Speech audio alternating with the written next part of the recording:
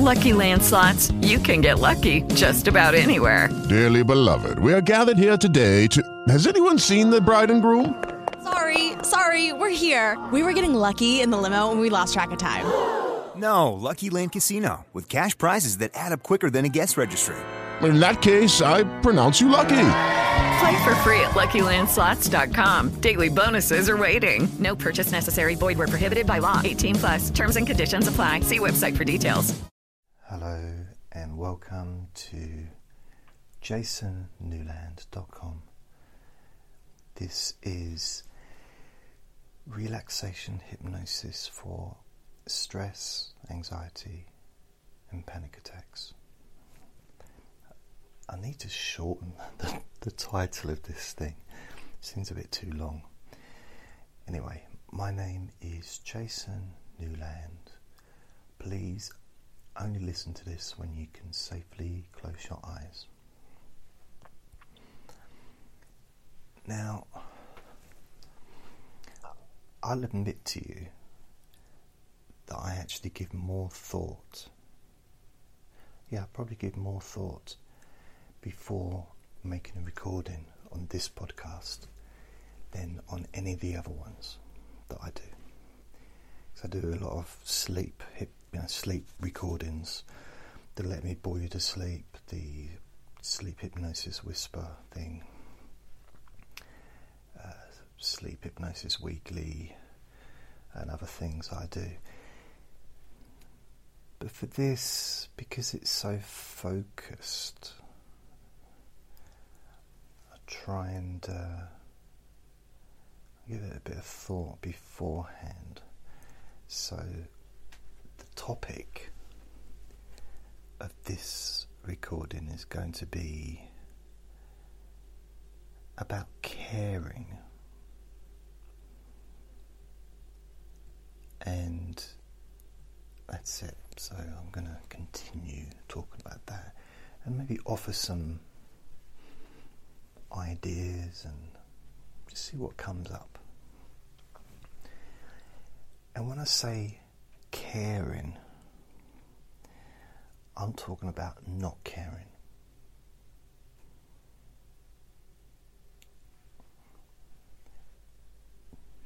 Which might sound like a strange thing to say. But where I'm coming from with this is with anxiety, with stress, with panic attacks. There is possibly way too much energy put into caring about situations, about things,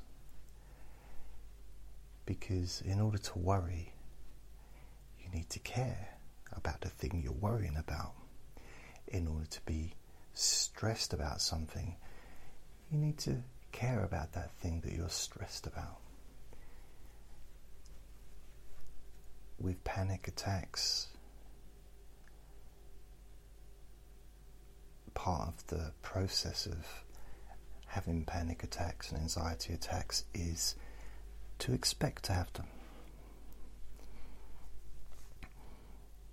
It's one of those weird conundrums, I think, where logically, why would you expect to have something that you don't want to have? Because by expecting to have it, you're giving your unconscious mind, you're kind of giving your unconscious mind the instruction to have a panic attack, because that's what you're thinking about, because your unconscious mind can't really tell a difference between negative and positive. It loves you, wants the best for you, wants to do everything for you, and it does, you know. Your heart pumps, your blood flows around your body. So much goes on in the unconscious mind. You know, it's all so much. But when it comes to the stuff that seems unconscious, like panic attacks, it seems like it's coming from your unconscious mind, because I don't know about you, but any time I had one, it didn't feel like a conscious thing. It was almost like having a pain in the stomach. Not something that I caused myself, not something that I could control. Of course, you can take medication to reduce the pain, or go and see a doctor, or that kind of stuff. But or go to the toilet sometimes is what's needed. But all this sort of seems out of my conscious control. And of course, panic attacks are in that category. Yet, this is the addition to that. Panic attacks are affected by our conscious thinking.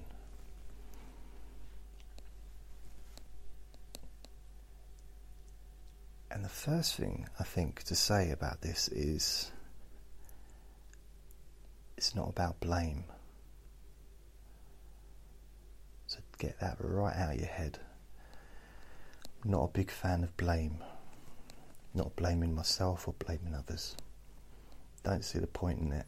It's just, we can learn, take responsibility for our own actions, but blame and guilt. I think guilt can be replaced with regret. We've all done stuff that we're not perhaps proud of in the past. Maybe hurt other people, maybe didn't mean to, but the result was the same. So instead of living a life of guilt, you can have regret for what I did.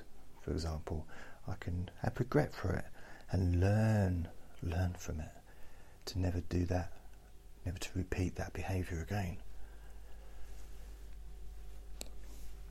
And although this isn't about that, this isn't about regret,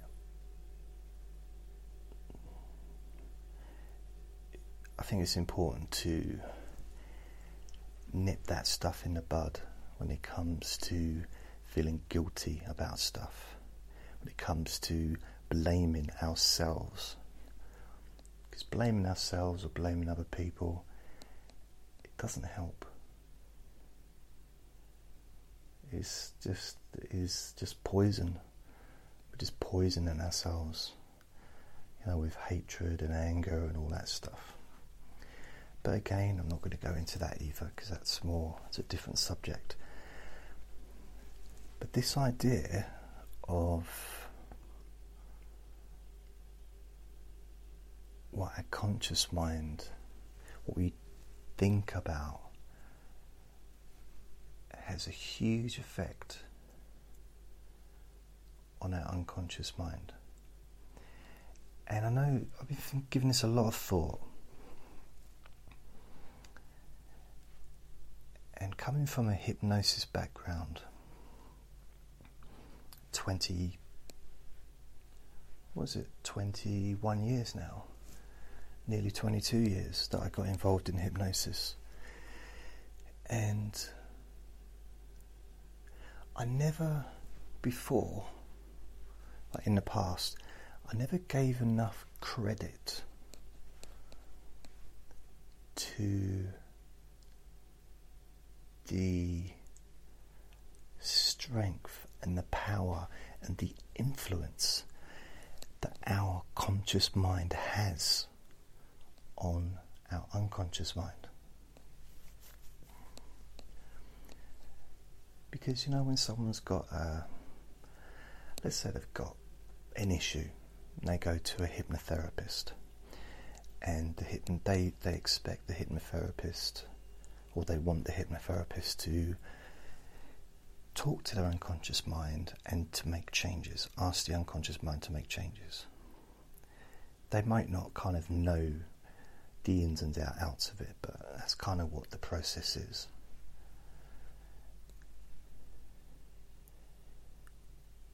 you think about it, in reality, we are our own hypnotherapist, always there, talking. Our mind is always talking to our unconscious mind. But perhaps we've never realised it before.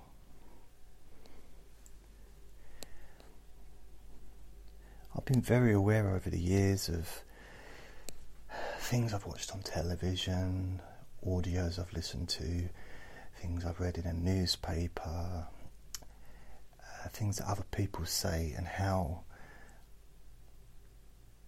I'm maybe influenced by those words that other people say.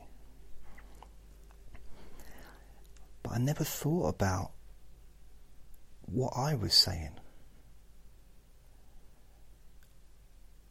outside of self-harming internal dialogue. And by that, what I mean is, if it's blatant, if it's something like telling myself that I'm ugly and no one will ever love me and that kind of stuff, then that's an obvious thing that I need to address. It's like, wait a minute, this is just harmful. You know, and I've said in the past, in other recordings that I've done over the years, and I've said it to clients when I was a counsellor, these things that you say to yourself, would you say that to a small child? Would you say that to your little baby, your little child, your niece, your grandson, you know, whoever? And everyone says no, because it would be abusive, it would be cruel, it would be horrible. So why would you say it to yourself? Because by saying it to yourself, you're having more of an effect than you would on that child. Because it goes in. There's nothing blocking it.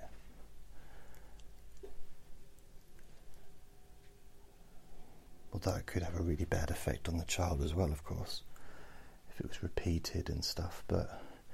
And that's where it comes in, isn't it? Where people, if they hear something over and over again, they start to believe it, which is the benefit of these recordings, the relaxation, the sleep sessions, whatever it is that I'm doing.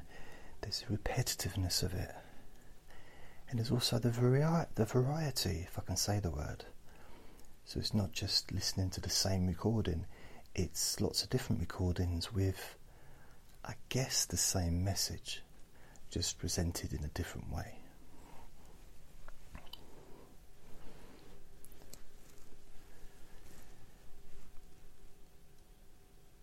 So what we say to ourselves inside our mind, what we think about, so it's not even so much about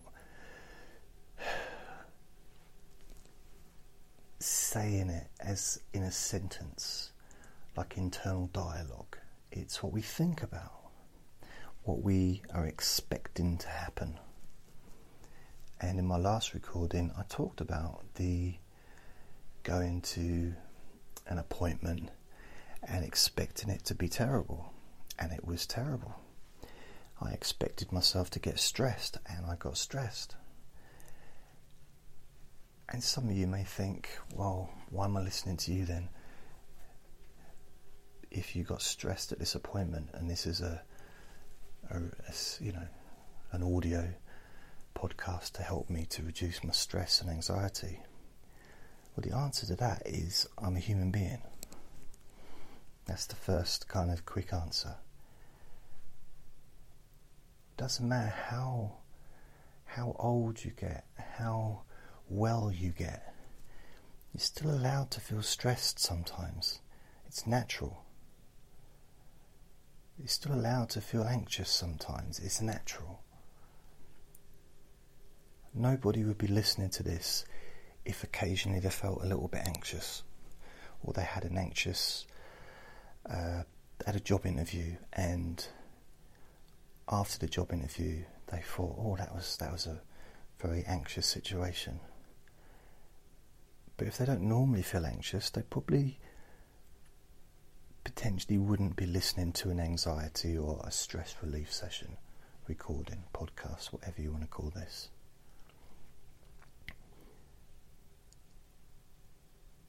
So, just reminds me when I had an ear operation when I was very young. I was 8, just before I was 8 years old. And I was partly deaf in one of my ears, and I kept having earaches. And then they tested my ears eventually, and I had it partly deaf. I don't know what level of deafness, but there was deafness there anyway. I had harder hearing in one of my ears. So I had an operation. And after the operation, I remember it was about a year later, I was sitting there and my dad said something. And I said, "Sorry, Papa, what?" Or "Pardon." I probably said "Pardons. Pardon, sir," I said to my dad. Because I didn't catch what he said. I was watching television or doing something else. I wasn't listening to what he was saying. Well, I didn't know he wasn't talking. He just said something. Didn't know he was talking to me, so I wasn't listening. And straight away he said, "That's it, we're taking you back to the hospital to get your ears tested." We are allowed to mishear things because we're human. You know, if you've had appendicitis and had your appendix out, doesn't mean you're never going to have a pain in the stomach in that area again. It means it's got nothing to do with your appendix because your appendix aren't in there anymore.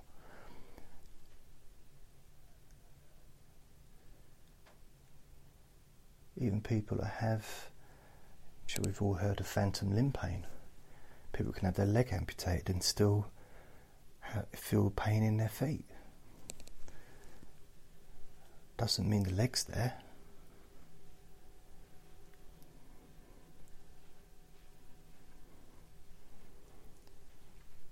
I actually saw someone years and years ago.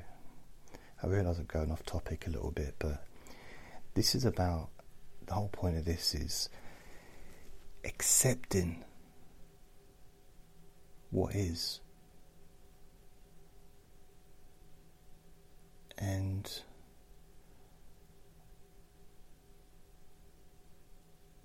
this person came to me, been in a motorbike accident 7 years before. This is back in 2007, I think. So they'd had an accident 7 years before that. Came to me, he'd had his leg amputated. And he said he still felt that his leg was in the same position as it was after the crash, which was very badly damaged.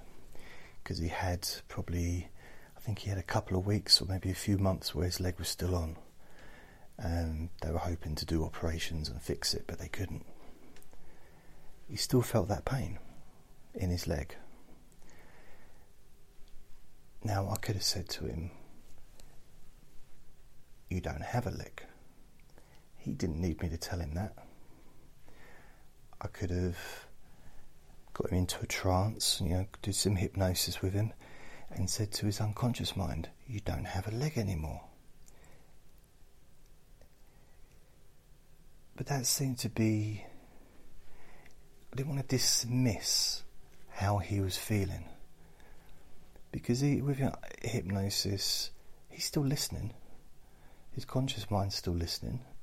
Sometimes he can go very deep and the person can be completely zonked out and not remember what's happened. But I was getting him involved in the process. So what I did is, unlike everyone that he'd seen previously that were telling him, "You don't have a leg, it's just phantom limb pain or whatever, it's just a memory, it's not real," which for some reason didn't help him, weird enough. So instead of dismissing him and dismissing his discomfort, what I did is I relaxed his leg. I straightened his leg out so that it went back to its normal shape, so it's no longer twisted. So even though obviously he didn't have a leg, he knew that. He didn't need me to tell him that. But in his unconscious mind, the leg went back to its normal shape and was completely relaxed. And he came when after about 20 minutes, half an hour of talking to him, he opened his eyes and said, "Oh, I feel so relaxed and the pain's gone." So this pain that he'd had for 7 years, he went away. I said, "Come back next week and see how you're getting on." He came back and he said, "I don't need anything else. But I just came back to thank you. I don't need, it's fine." And he sent me a letter probably a couple of months later to say that it was still fine. So there's something about not dismissing how we feel and accepting that we're humans and we are allowed to still feel anxious sometimes. Doesn't mean that we're going backwards to where we were before.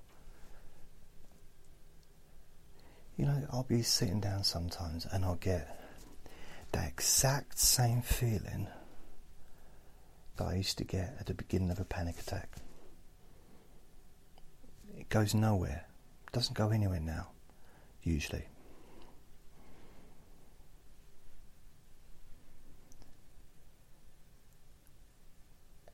And I find it interesting just to observe it, because it's just a feeling.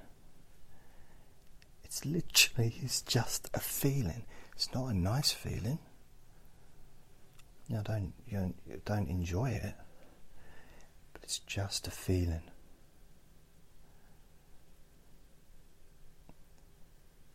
And it's almost like the signal from my body doesn't go to my brain to start that loop, that continuous loop that seems to almost used to feel like my adrenaline was being kick-started, like a boat engine, those ones that you pull the lever and it kind of gets the engine started, or a chainsaw or something like that. That's what I used to feel that my adrenaline was doing. But I got tested. I got tested by the doctors and the hospitals. My adrenal gland, everything was absolutely normal level. My blood pressure was normal. In fact, my blood pressure has always been really, really good. My cholesterol, that's a different subject, but that's just because of not as fit as I used to be. But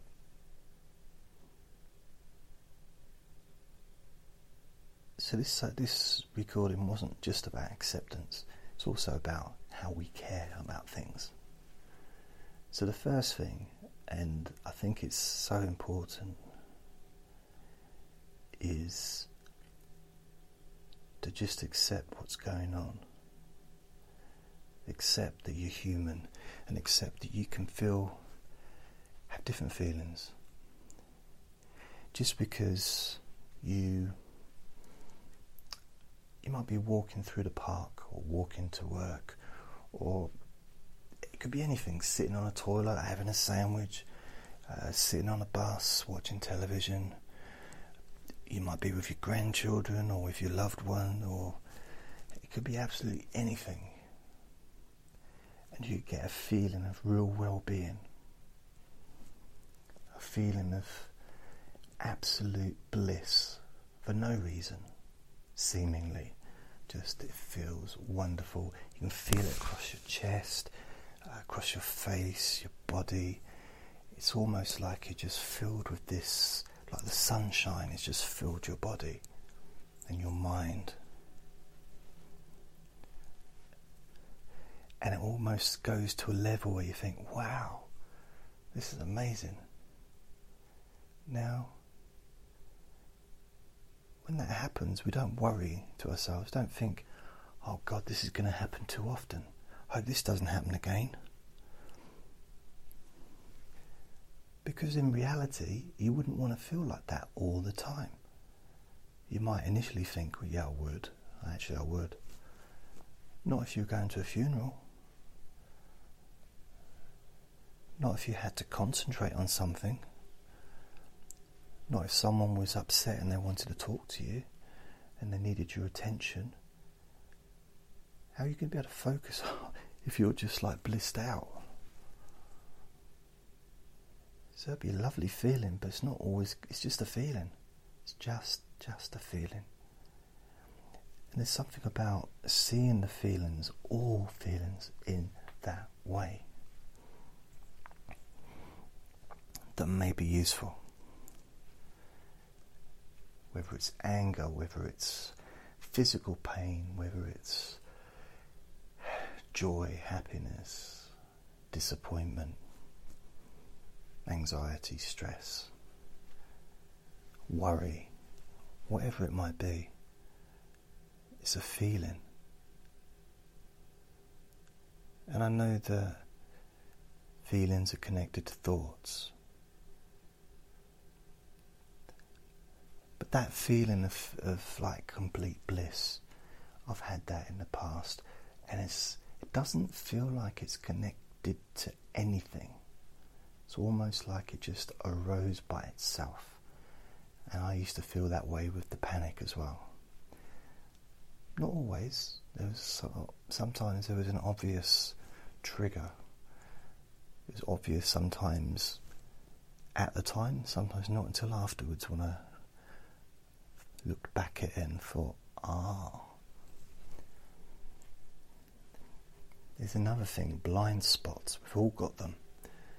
They're called blind spots for a reason. And I think it's important, really, really important, not to beat ourselves up for not seeing our own blind spots. Because they're blind. But they're not always blind. They do become available at some point. An example of that was a client I had, and she said, this was about anxiety. She wasn't scared of getting on a plane. The actual plane bit wasn't an issue. It was the journey to the airport, which used to cause her panic attacks and anxiety. And this is someone that I saw in person as a client, counselling. And I think it was only the third session, or was it the second session, after telling me about it and we're talking, and I actually did help her with some of it, but there was still something missing. And then she said, oh yeah, and I don't know how it came up, but she said, yeah, I was in a car crash on the way 5 years ago, because I think we were talking about traumatic stuff. I was in a car crash 5 years ago. What was happening? What was that? And she said, I was on the way to the airport. Now that seems so obvious when you hear it, but she hadn't made that connection because it was a blind spot. She just hadn't made the connection. And once that connection was made, I was able to do something pretty quickly to change that and to work with that trauma of that event, which then took away the panic of future journeys.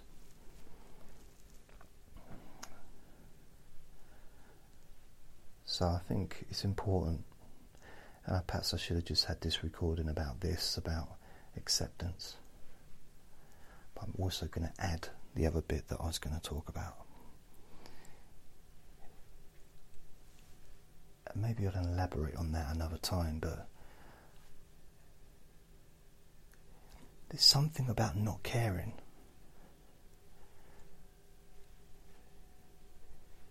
that can be really useful when it comes to anxiety, especially extreme anxiety like OCD, where perhaps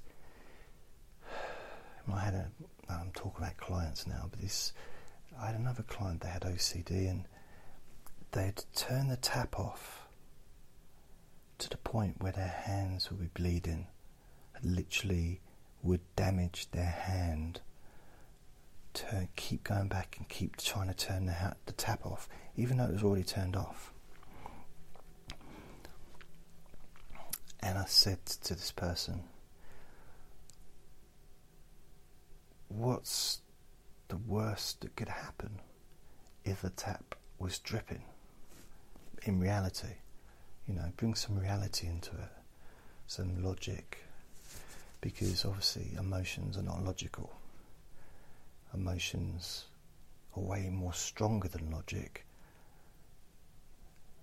But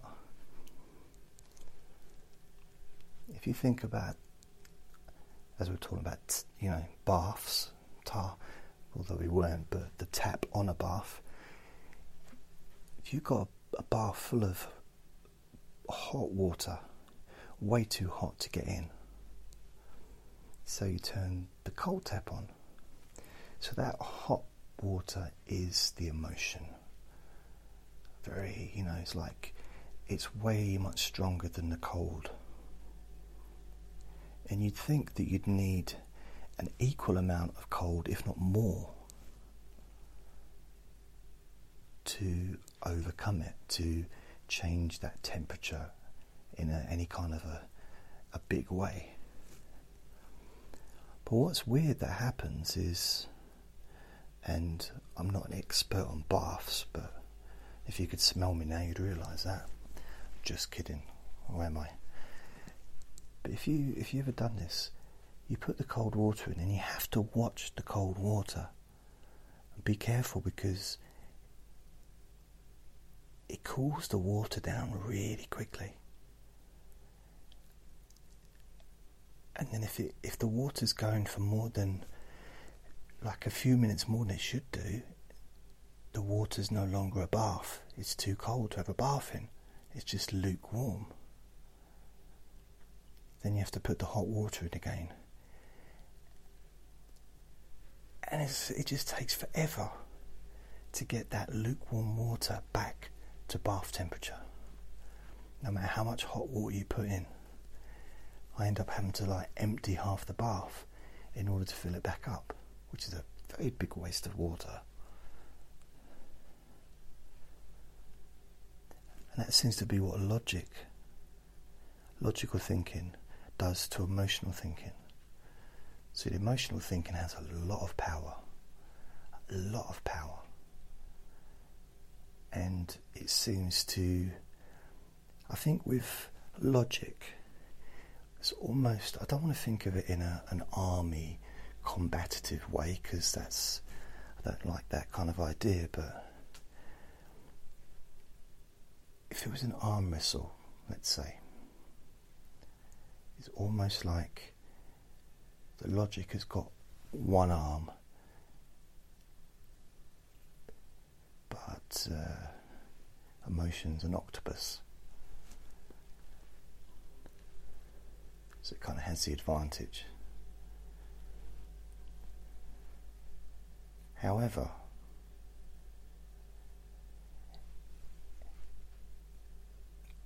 it doesn't take too much logic to change the emotion. Gradually it changes it, but then when it has changed it, like with the bath water, it stays changed. It's really difficult to get it back to that emotion that it was before, to get it back to that heat of the water that it was before.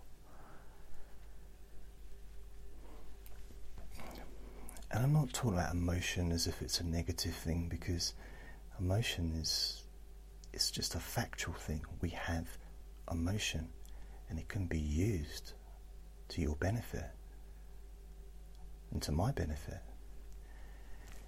And the more emotion you've got connected to thoughts and to,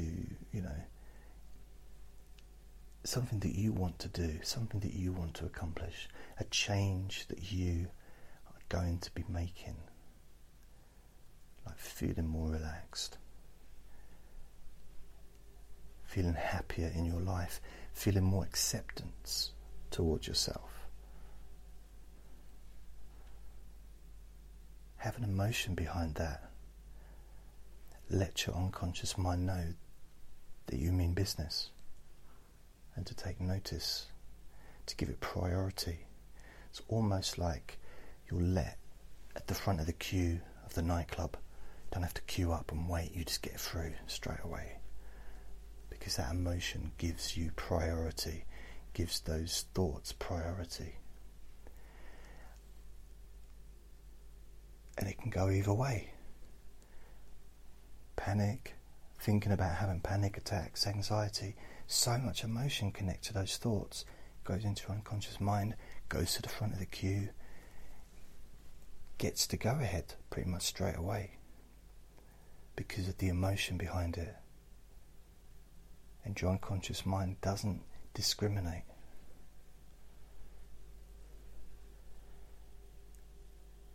So if you have that emotion behind wanting to feel well, wanting to feel relaxed, expecting to feel calm and loose,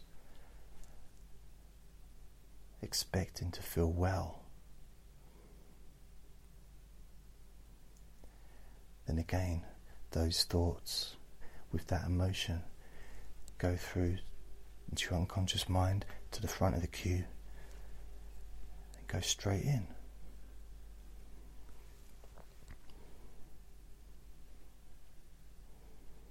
Which allows you to make changes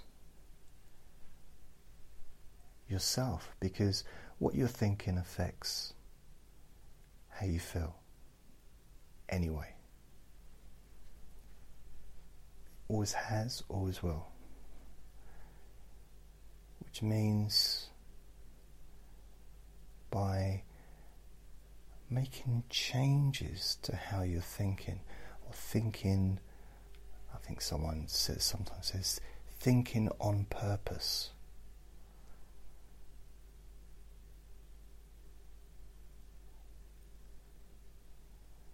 Which means you decide what you think. I know it's very easy to get caught up in the mentality of not, I've got no control over what I think about and stuff like that. And there are times that I feel that way as well.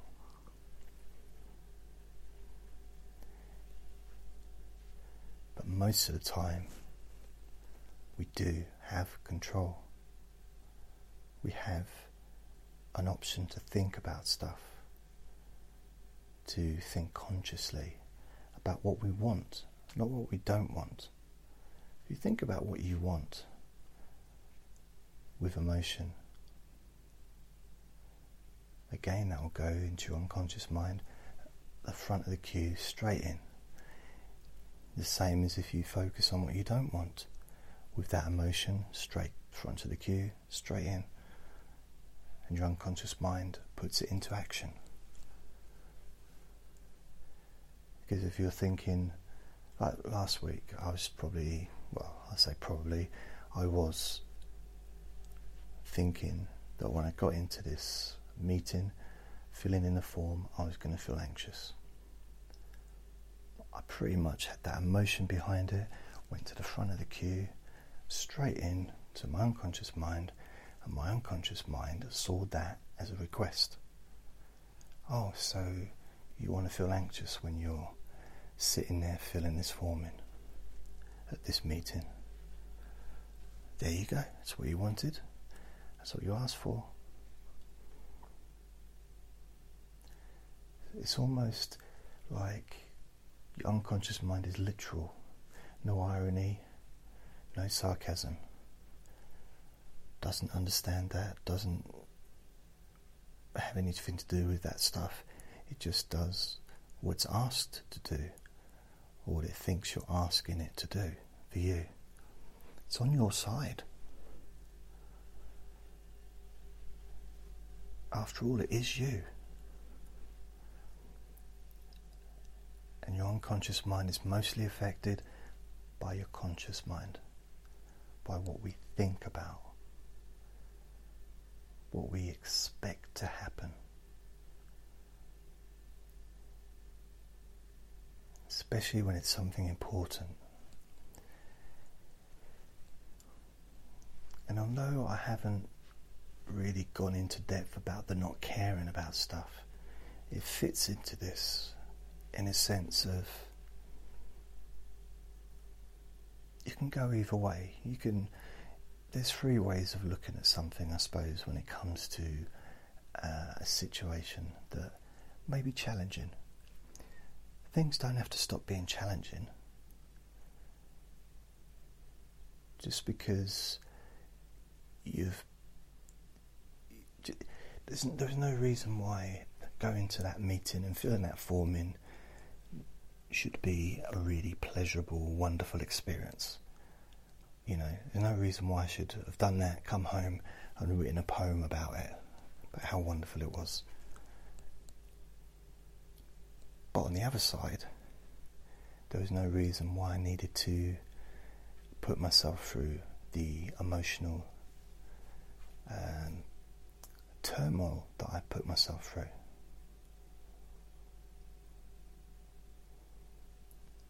And there's an immediate bit, there's another thing I could have done, where just saying I don't care. I'll just go and do it, don't care what the result is.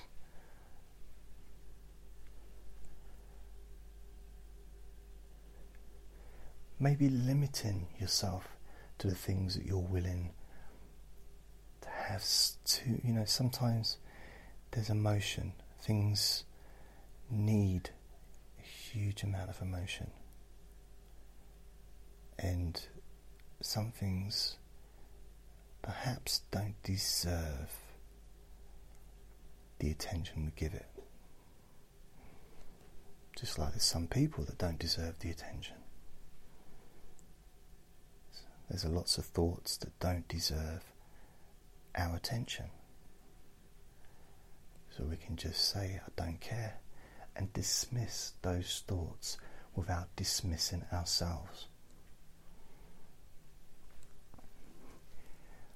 But I do have a lot more to say about the not caring bit, but I seem to have gone in a different direction with this, which is something that I do. I should just not mention what I'm going to talk about at the beginning and then just see what happens. But I do believe this is really, really important to remember that what you think about, especially those things that has the strong emotion. So generally what you think about goes into the queue, to your unconscious mind.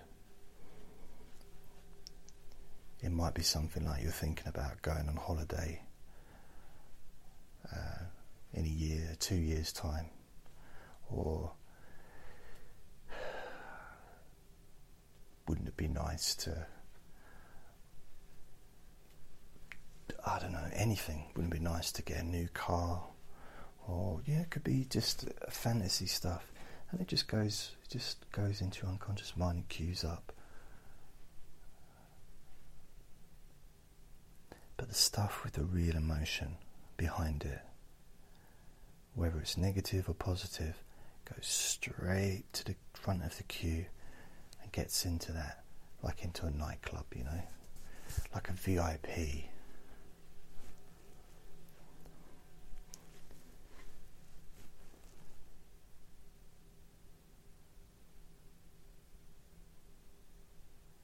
Just trying to think.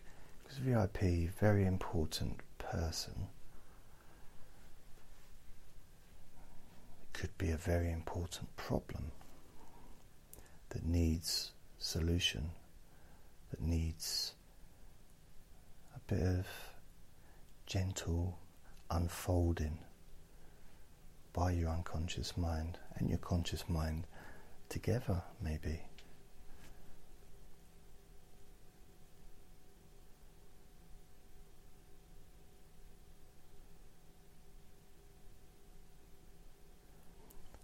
So I guess the message for this is notice what you're thinking about, as I will also do that myself, and notice what emotions behind it, because even those things that don't have strong emotions are still going to be going into your unconscious mind. Whatever it is you're thinking about, whatever it is you expect to happen, whatever it is you want or wish for, it's all going into your unconscious mind.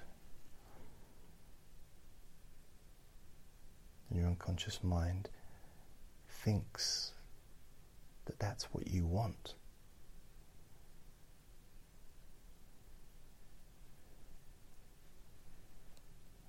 And that stuff with the really strong emotions behind it, that's the stuff that goes in at the front of the queue.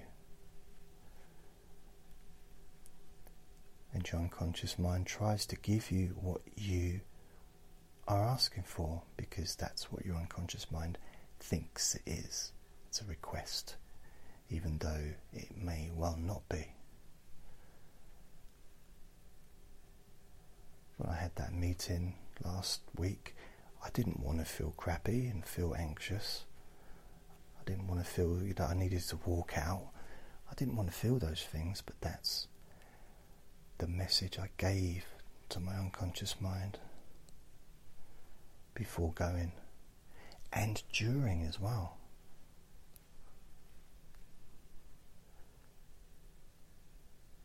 Because actually during the meeting I was imagining myself walking out, which actually was a suggestion to my unconscious mind to have that feeling of wanting to walk out, which increased the anxiety levels. So these are just a few ideas how changes are literally not in your hands but in your mind, yet in your control. Because some things don't seem like they're in your control. We have blind spots, like I said, and some things are perhaps a bit too overwhelming at the moment. In time, that will change. So what you can do is, like with a hot bath, you can just leave the hot bath there, let it, wait for it to cool down, which it always does eventually, just like anxiety and stress always reduces. Or you can start filling it with cold water, which would be putting positive things into your mind, things that you'd like to experience, how you'd like to feel, thinking about nice memories, and all those little bits, even though they might not have the same emotion behind them as the other stuff that's at, the hot water, the panic, the anxiety. It gets to a point where there's enough of them to cool that water down, so that it's very hard for it to get hot again.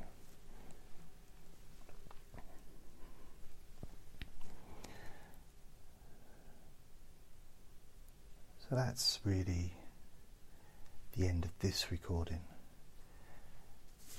and I want to thank you for listening. I hope that it's useful, and I hope you perhaps understand more of where I'm coming from with this, and realise that trying to help. And you can do more for yourself than I can ever do for you, just by the way you think. Just by changing the way you think, by thinking on purpose, I think is that's not my saying, it's a saying I've heard somewhere. Thinking on purpose. And it's not about taking control, so that almost seems aggressive, but it's about gently being kind to yourself, because you deserve to be happy. Take care, and I'll speak to you soon.